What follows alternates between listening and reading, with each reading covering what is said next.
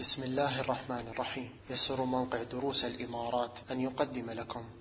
بسم الله الحمد لله والصلاة والسلام على رسول الله، وأشهد أن لا إله إلا الله وحده لا شريك له، وأشهد أن محمدا عبده ورسوله. أما بعد، فلا نزال مع الأذكار المتعلقة بالنوم بعد أن فرغنا من أذكار النوم.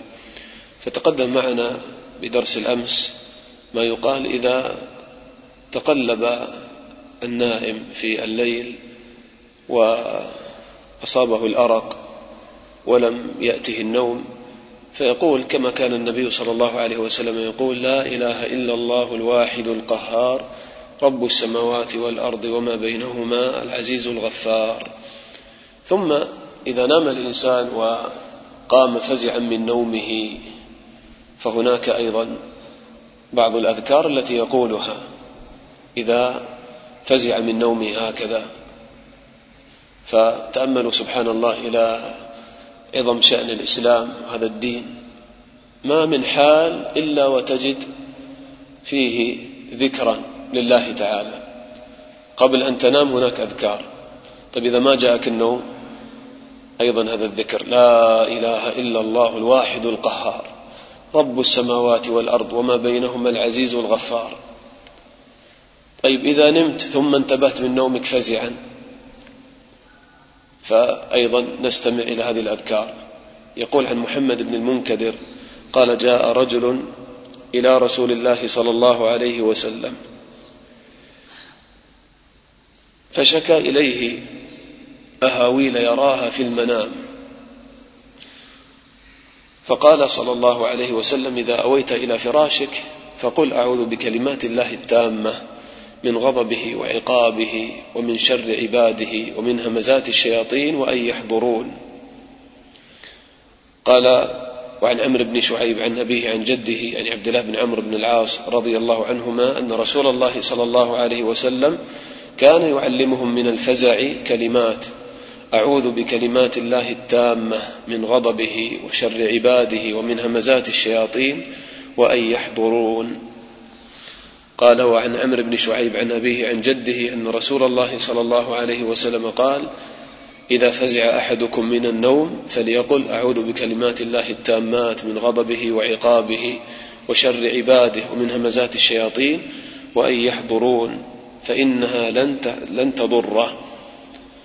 فإذا هذا الذكر يقال عند الفزع من النوم، فكما في الحديث الأخير: إذا فزع أحدكم في النوم فليقل كذا. وكان يعلمهم من الفزع كلمات عموما.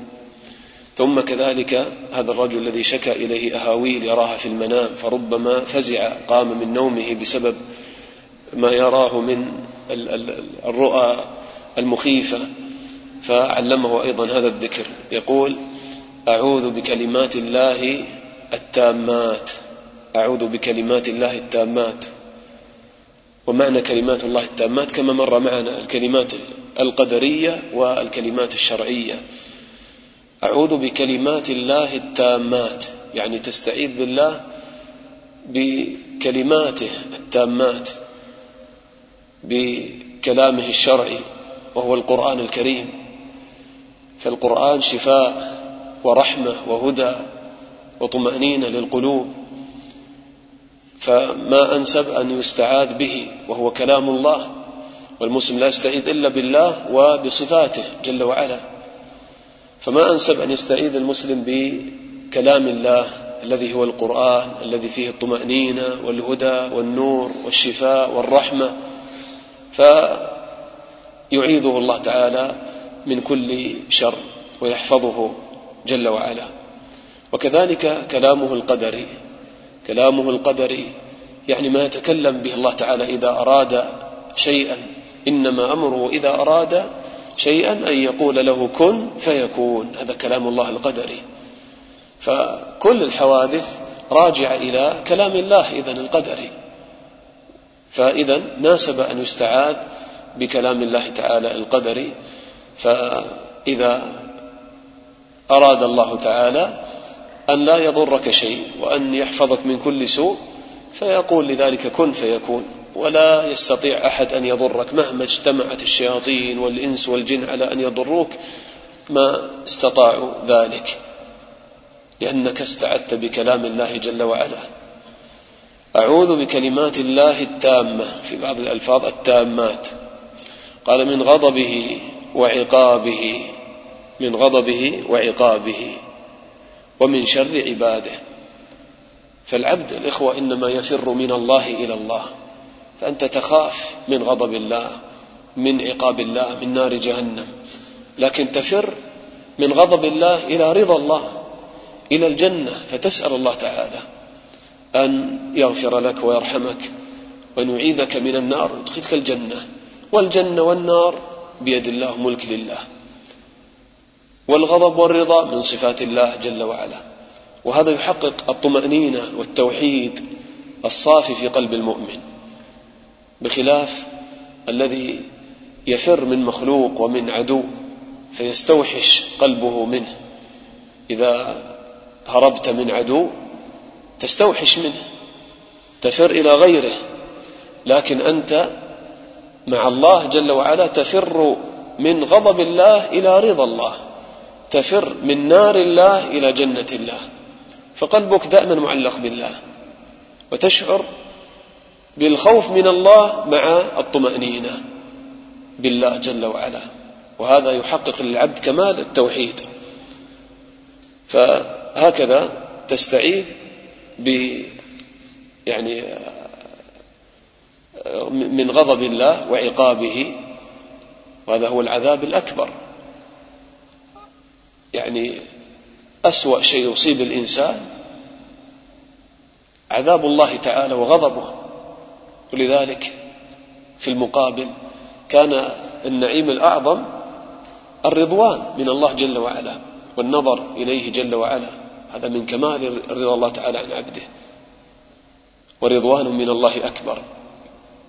أولا تقدم بين يديك أو بين يدي هذا الدعاء أن تستعيذ بالله تعالى من أعظم الشرور ومن أعظم يعني العذاب يصيب الإنسان، عذاب الله تعالى وعقابه وغضبه.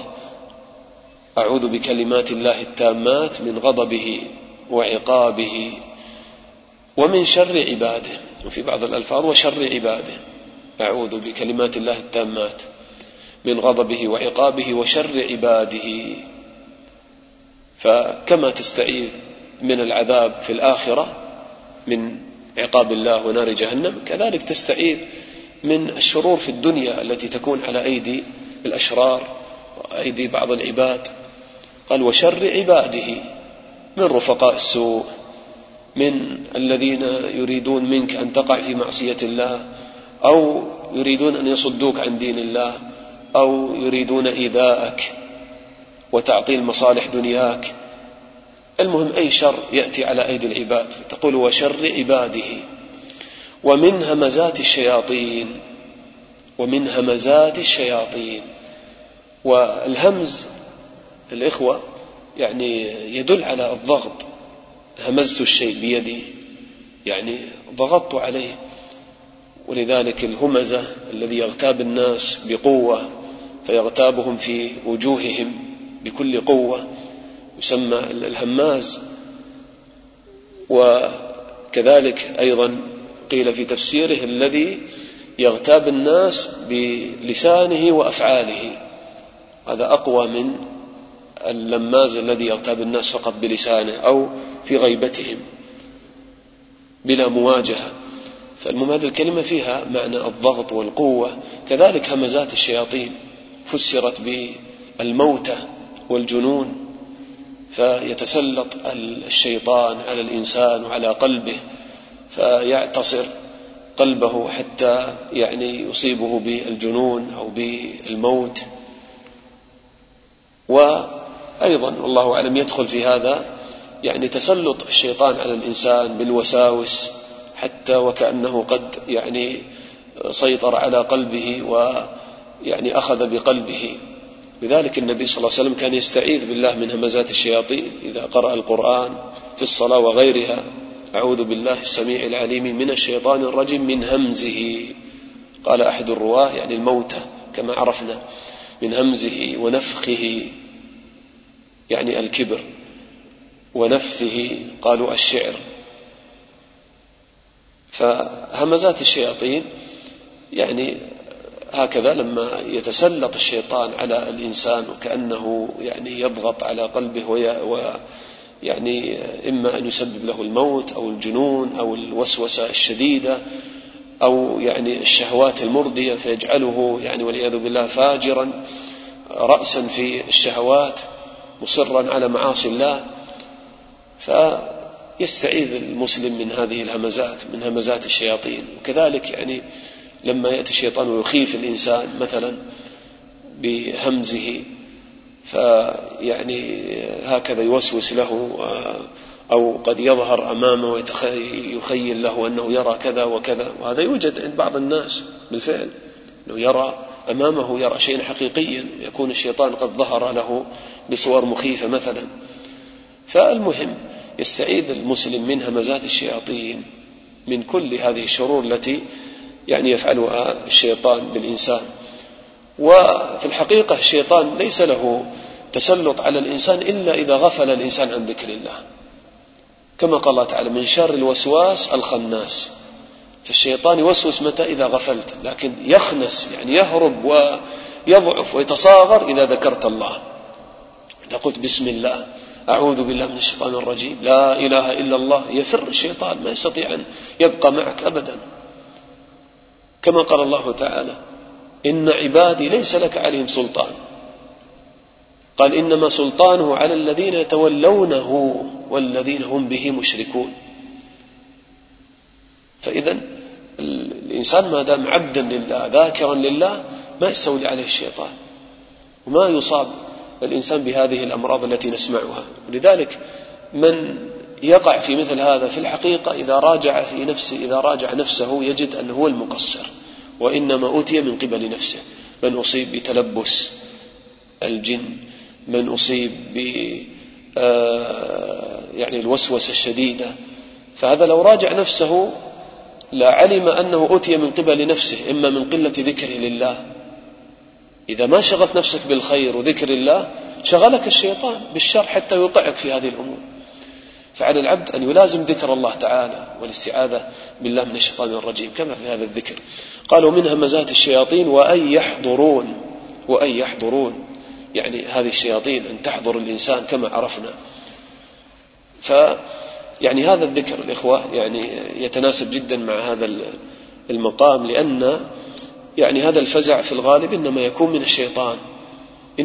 من الشيطان، فيستعيذ المسلم بالله تعالى وبكلمات الله التامات من همزات الشياطين وأن يحضرون، كما قال الله تعالى وقل ربي أعوذ بك من همزات الشياطين وأعوذ بك ربي أن يحضرون. ونختم بهذا الحديث في هذا الذكر. قال عن خالد بن الوليد رضي الله عنه قال كنت أفزع بالليل فأتيت النبي صلى الله عليه وسلم فقلت إني أفزع بالليل فآخذ سيفي فلا ألقى شيئا إلا ضربته بسيفي، من شدة الفزع يأخذ بسيفه وما يرى شيء إلا ويضربه.